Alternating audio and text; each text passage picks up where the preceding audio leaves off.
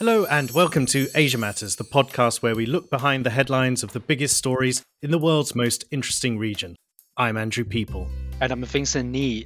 Well, the most shocking political development in the region this year so far is arguably the return to power by the military in Myanmar and the arrest of the country's former de facto leader Aung San Suu Kyi. The military's crackdown on protests and other resistance against the coup has so far resulted in nearly 900 deaths and thousands of arrests. In this episode, we are going to discuss the impact of the coup on the Southeast Asian nation, which is also often known as Burma, and how the current situation may develop in the months ahead. Now, this episode is produced in conjunction with London-based think tank Chatham House. And joining us today, we are very pleased to welcome back to the podcast Thant Myint-U. He's one of the best-known historians of the country and the author most recently of the Hidden History of Burma. Welcome back to Asia Matters, Thant. Thank you. It's a pleasure. Well, let's start with the current situation in Myanmar. You recently warned in an article in Foreign Affairs magazine that Myanmar is in danger of becoming a failed state. Can you tell us about conditions in the country and how you've reached this conclusion? It's very difficult to know how else to kind of describe the situation that's evolved over the past few months. I mean, proper government is barely functioning anywhere in the country. Since the coup at the beginning of February, we've seen the emergence of an enormous civil disobedience movement where people have refused to pay taxes, people have refused to engage with state institutions. We've seen the near collapse of the healthcare system, with doctors having gone on strike and the army having occupied hospitals and other public health centers as well. We've seen schools shut, and even though some schools have now reopened, many teachers have remained on strike, and so very few students are attending schools. The General Administration Department that runs local government institutions is not able to assert its authority in many parts of the country. There have been physical attacks, violence, arson attacks against government offices in dozens of different places over the past few months. And so the kinds of conditions that we had seen over the past years, even over the past generations, in ethnic minority areas of a very militarized environment, arbitrary arrest, government institutions not functioning properly, little or no access to justice, very little in the way of public services, now we've seen throughout much of the country, including in many of the big cities of Myanmar as well. Mm-hmm. Now, it's been almost half a year since the coup was launched by the military junta. Do we know then a little bit more about what really motivated the junta to seize back control of the country? And what exactly are they trying to achieve here?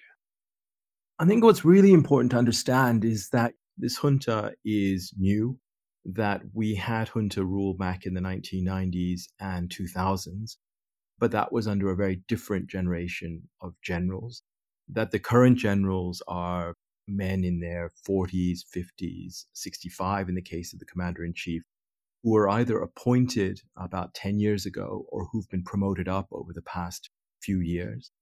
They see themselves as the guardians of the constitutional framework that was established, which wasn't a pure democracy, which was a mixed system of government. They were always, to some extent, uncomfortable with the idea of sharing power with civilians. Sharing power with President Thein Sein, who was an ex-general 5 to 10 years ago, I think that was one thing, and they themselves at that time were also new in their jobs. But once Aung San Suu Kyi and the National League for Democracy won a landslide victory at elections in 2015, and they found themselves in a cohabitation with their erstwhile enemies, I think it was always an uncomfortable thing. And relations between the commander-in-chief, General Min Aung Hlaing, and Aung San Suu Kyi had deteriorated, especially since around 2016 or so. And I think that these generals genuinely believed that the elections that were held last year in November would return, if not a victory for pro-army parties, at least not the kind of landslide victory for the NLD and for Aung San Suu Kyi that we saw. And so once that landslide victory happened, I think all bets were off in terms of exactly how the army was going to cope with the political future. And for a whole variety of reasons, the dynamic between Aung San Suu Kyi and the commander-in-chief deteriorated further over December and January. He was looking for ways, I think, to reassert the army's dominance over the political system. She, on the other hand, was determined to resist that and, if possible, push in the opposite direction.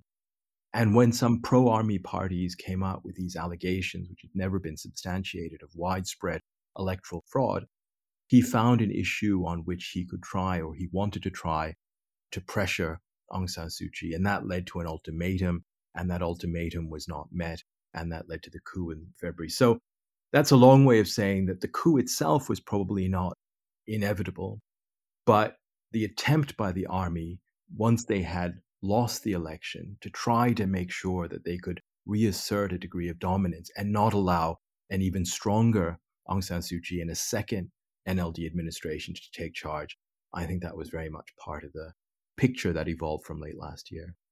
Talking about Aung San Suu Kyi and her party, the National League of Democracy, they are struggling for their survival.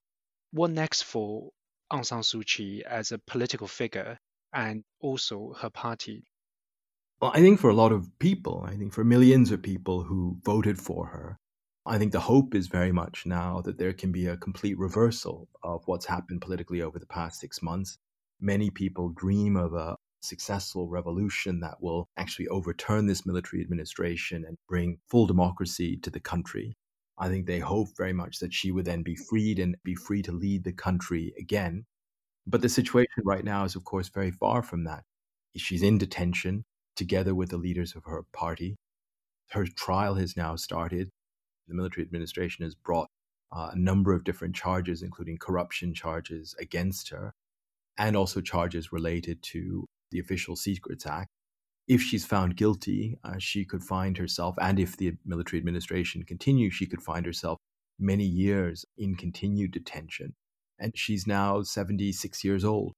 And so on the one hand, I think people are still very hopeful that they can see a return to power of Aung San Suu Kyi. On the other hand, the current circumstances are quite grim. It's also very possible that she may see the coming few years still in detention together with many of her closest political allies. What then is the state of the broader opposition movement? We've seen these mass protests and strikes, but we've also seen this pretty harsh crackdown by the junta. Is there a coherent opposition movement emerging at all that does have the ability to change the situation? Or is it more a case of localized militias forming to resist the army in different areas of the country? You know, the country, even before the coup, was incredibly complex. At the top level, you had Aung San Suu Kyi and the NLD, and you had the army generals. But you also have had all of these different ethnic armed organizations. You've had lots of local militia. You've had armed conflicts in different parts of the country. You've had many other political parties as well. And in a way, you know, there were already the kind of ingredients for fracture, for a kind of failed state scenario. What was holding the country together to some extent was this implicit kind of pact between Aung San Suu Kyi and the generals, uncomfortable, difficult as it was, that was there until the coup. With the breaking of that basic kind of pact, everything has now kind of fallen apart. And what was already a very complex political landscape has become 10 times, 100 times more complex. So it's not the case that you have just the army on one side and then you have a united opposition on the other. Since the coup, the protests, the millions of people that you saw on the streets, on television over January, February, and March, that was kind of a reaction to the coup and a demand that the country go back to the status quo just before the coup, release of Aung San Suu Kyi and everything else. But from March onwards, I think what we've seen are new, almost revolutionary currents of people demanding not just a return to the old status quo, but something very different. As a genuine democracy, a federal democracy, ethnic armed organizations themselves have begun to kind of reassess their own agenda and rethink their position and what they want the future to be. You've had mass mobilization at the civil society level. You've had dozens of different local militia now appear throughout the country as well. And, you know, if you zoom into even just one locality, one region, with the different parties, different organizations, underground groups, militia groups, People's Defense Forces, the old NLD, other political parties, even for me, who follows this day to day for many, many hours, it's almost impossible to follow properly. So I guess what I'm saying first is it's an incredibly complex situation. And the second is that, what has emerged over the past few months is this parallel government, this national unity government, which was chosen by MPs that were elected in November. And they have tried to kind of unify the opposition, but at a time when it's incredibly difficult to do that, when so many people are in hiding, many people have gone into exile, and where the men with guns, you have the army on the one side, but then you also have these different ethnic armed organizations, are still in many ways trying to also figure out exactly what their strategic direction should be.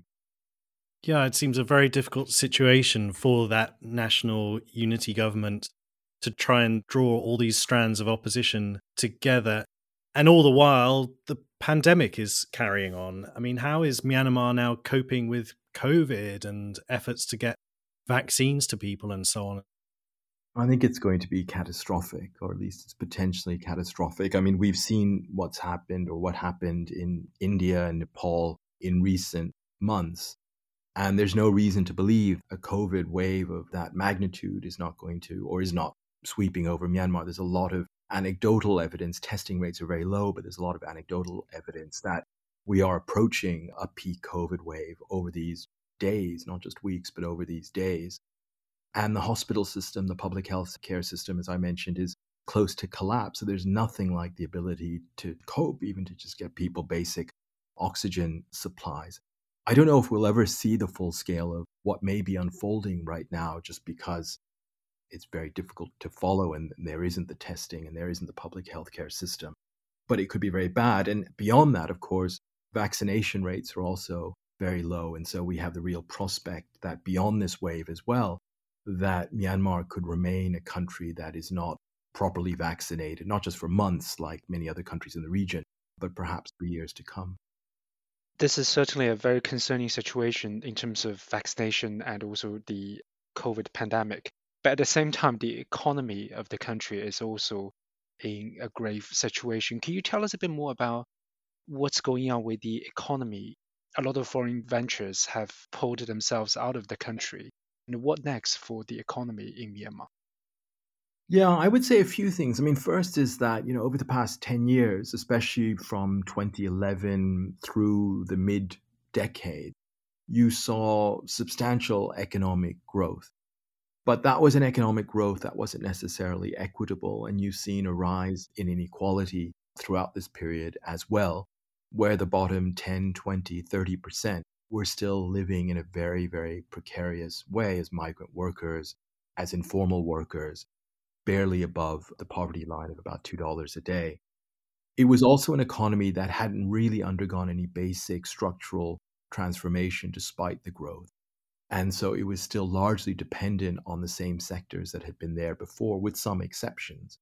And so the possibility of that economy snapping back in a way to an economy that's very reliant on resource extraction, the export of primary commodities, that's always been there. And that's a possible direction it might go in the future. And that's a very easy economy for a very small elite and an army elite to dominate. We've had an economy that since the beginning of the pandemic, like so many economies throughout the world, has faced enormous problems with the collapse of tourism, with disruptions to global trade, with the collapse of a multi-billion-dollar remittance economy as well. And you have those people, the bottom 20, 30% I mentioned, but also parts of the middle class, facing severe stress and difficulty over this past 18 months, and very little in the way of state support. People received almost nothing from the state. This is before the coup, in response to rapidly declining economic conditions. And then since the coup, we've had an economy that's been in a really, really steep downward spiral. So I think it's guesses from everyone in terms of how large that economic contraction has been. The estimates run from 10 to 20%. I think it could even be more.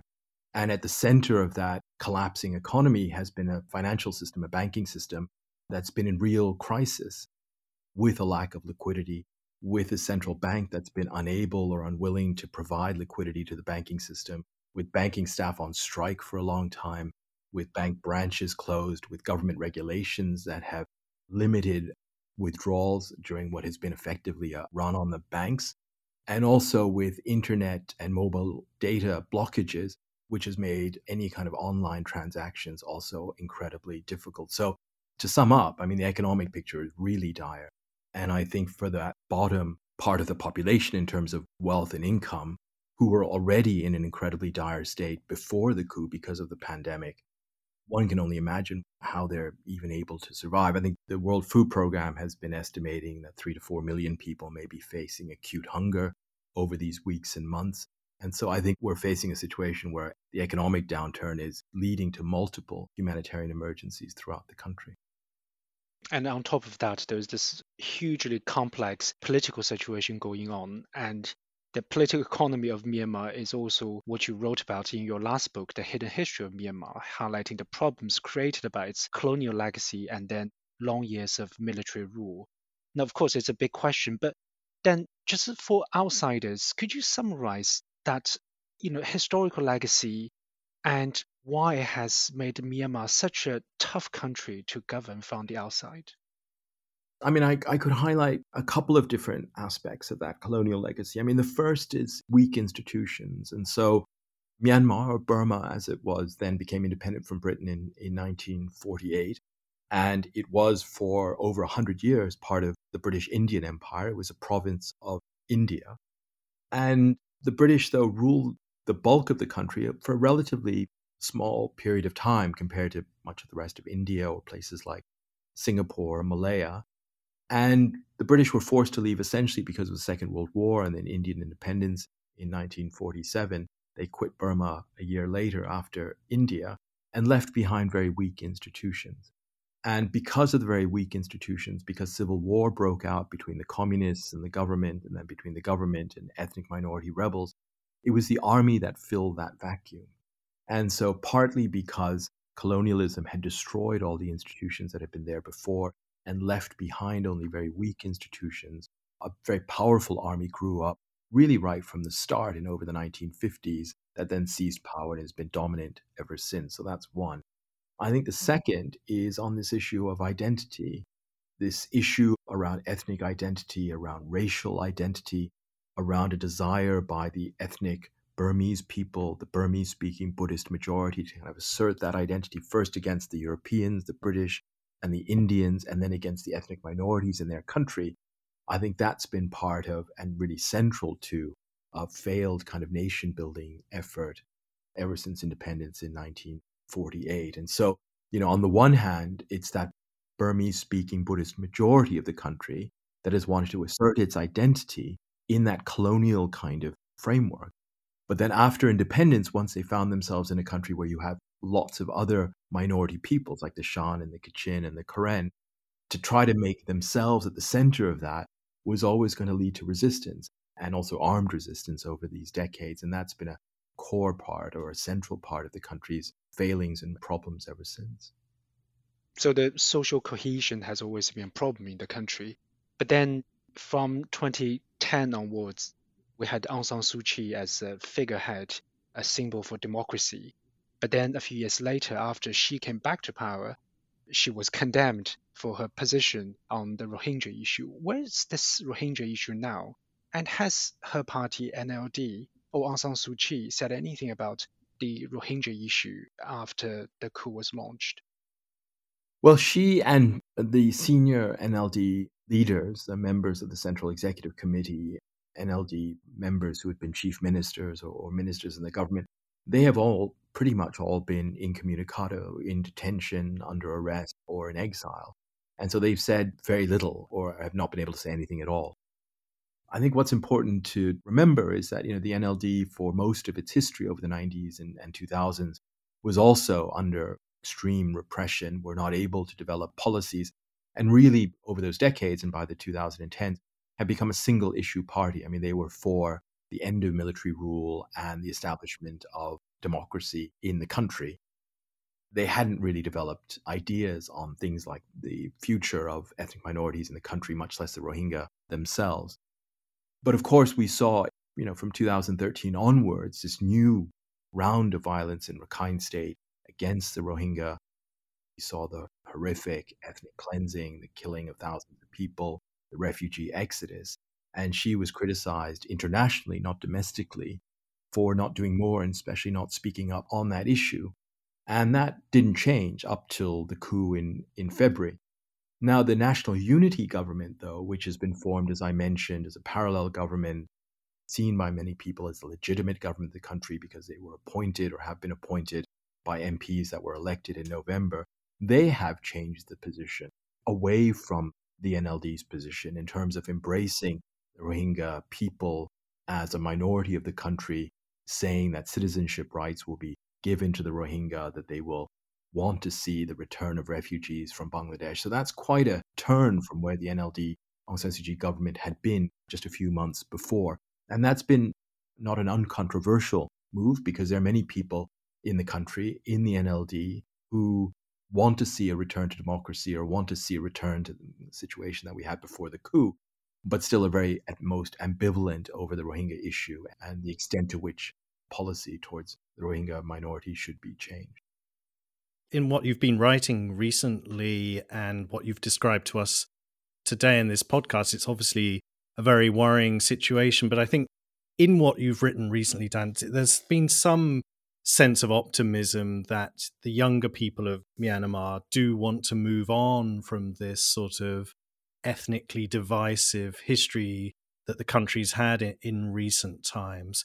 Do you really feel optimistic that a sort of younger generation can emerge that can change these things and sort of complete this Herculean task, really, of turning round Myanmar's fortunes?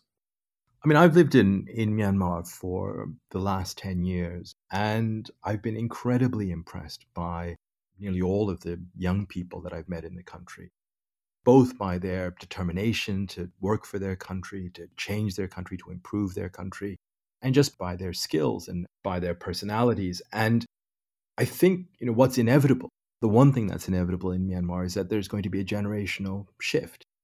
And the hope is that, the legacies of the past, whether it's colonial legacies, the legacies of military rule, or these very negative dynamics that we've been talking about of the past 10, 20, 30 years, and these kinds of political fights deeply rooted, that this new generation can overcome them and really kind of break free of those legacies.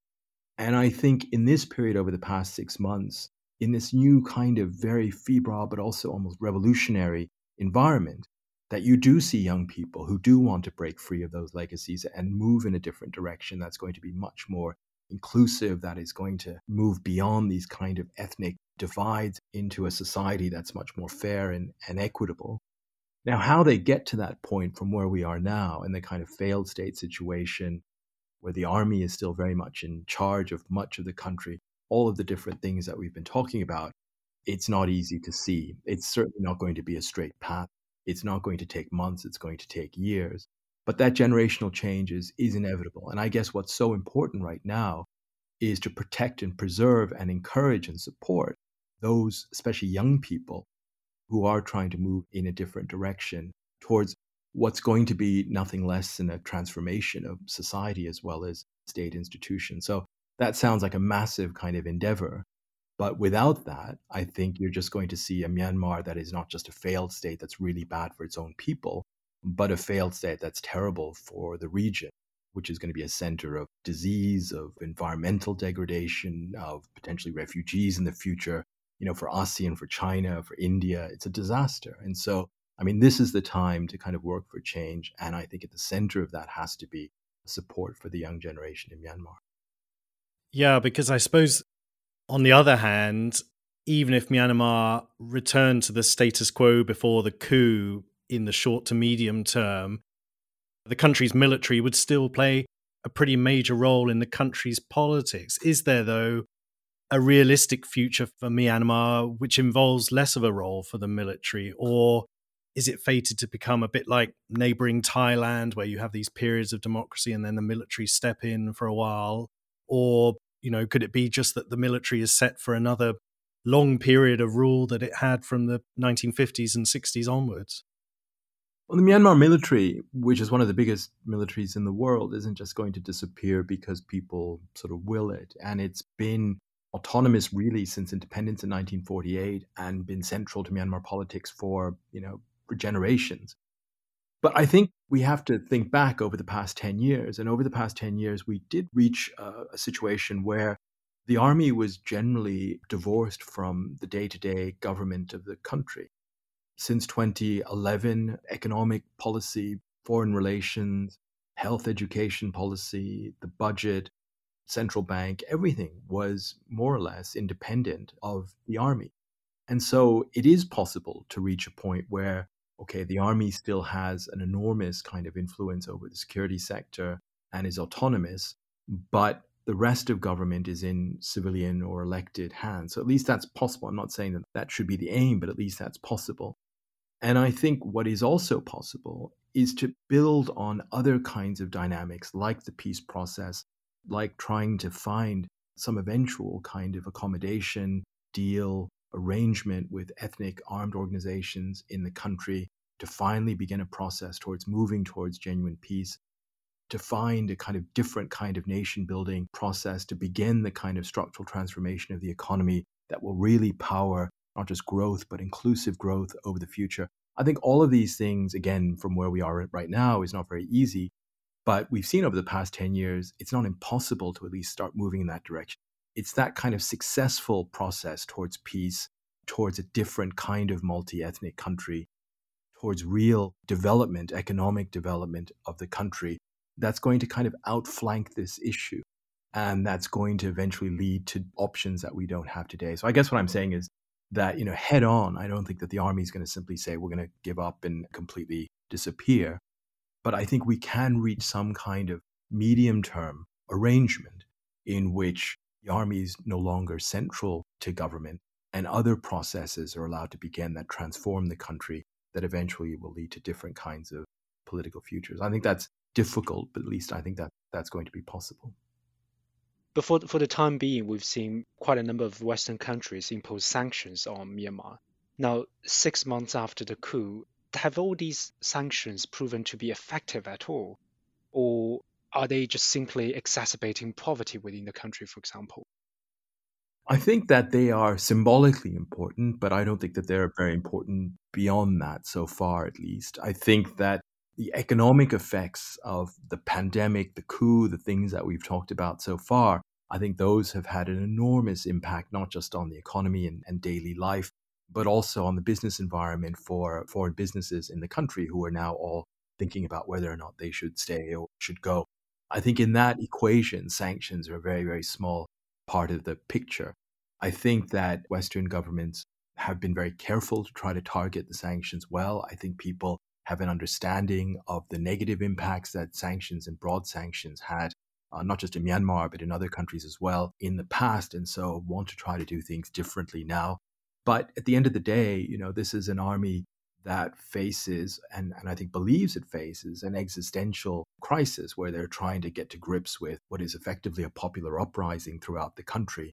And so they're not going to change their basic strategy because of sanctions from the West. So this is not an army that's coming to power for economic reasons. This is an army that has now found itself facing an uprising and is trying to deal with it in the way that it knows how.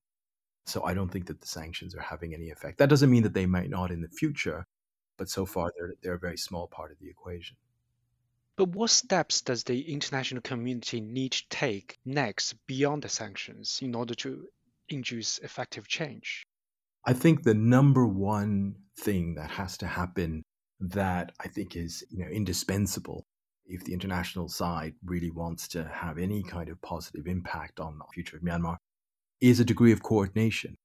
If you have an international reaction where Russia does one thing, China does another, Japan does a third, ASEAN does a fourth, and the West does something else, the net result is going to be zero or worse. And, China is obviously an incredibly important country for Myanmar. And you have a situation where, on the one hand, the army is very distrustful of China. China is probably distrustful of the army to a certain point. I think the relations between China and the generals have never been that good over these past years. But at the same time, I think China has made a basic assessment that the army is there to stay, and these generals are probably there to stay. And just a reliance on China is probably going to be enough for this army regime to be able to survive over these coming years. Therefore, you need at least a degree of coordination between Western policy, China's policy, and ASEAN's policy to be able to get anywhere.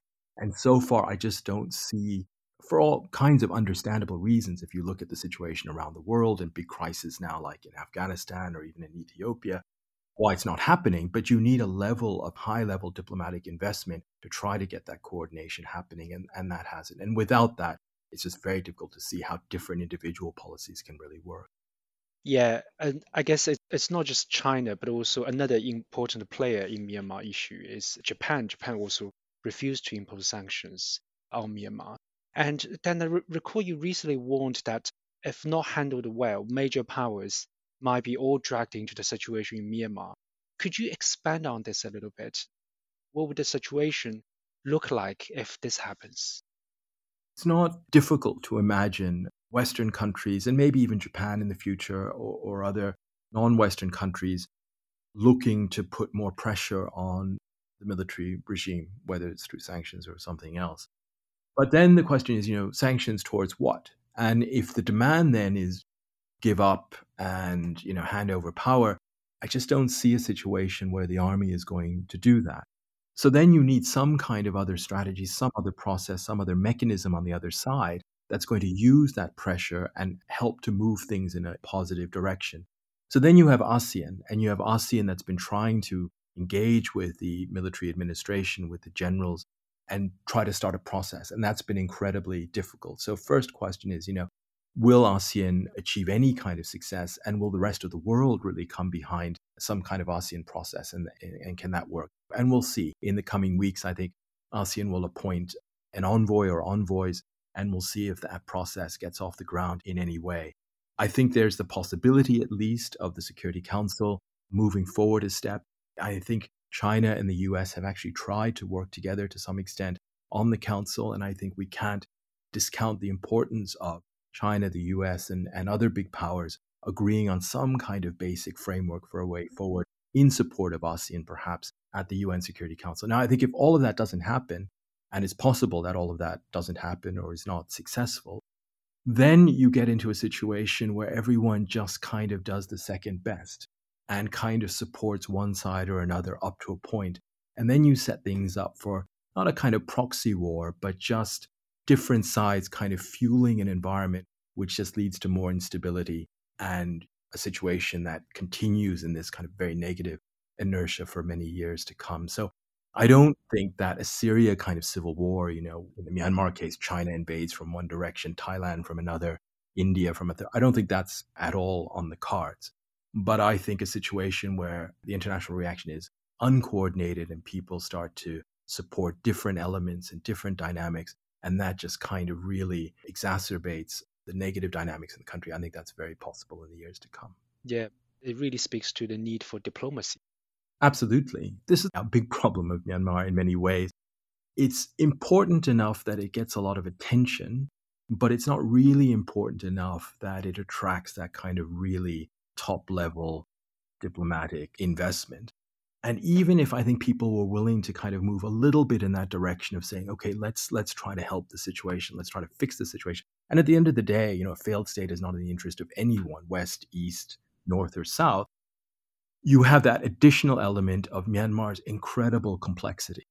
So that combination, it's not really a top priority, and it's incredibly complex, but it attracts a lot of attention. So the wrong move can also attract a lot of negative media coverage, a lot of criticism.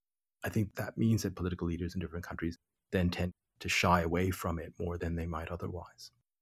Related to this, the military government itself has recently complained about being called a junta in the international media. It wants to be called a state administration council instead. Is it having any success in gaining legitimacy on the international stage, whether it's with China, with ASEAN, with any other countries or bodies?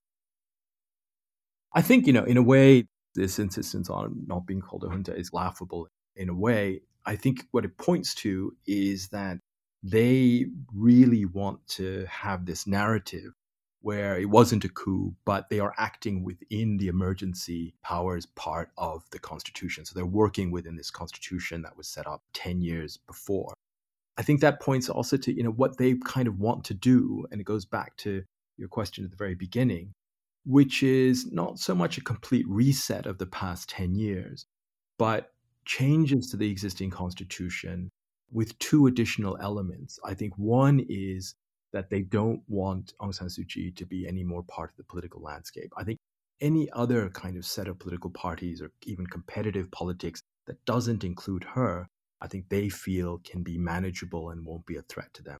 And then I think secondly, they want to do what they feel their predecessors couldn't do, which is essentially win this civil war, the armed conflicts against ethnic armed organizations on their terms and reach some final peace deal or accommodation that will make that happen. So they're keen to have a kind of narrative that helps them move towards where they want to go.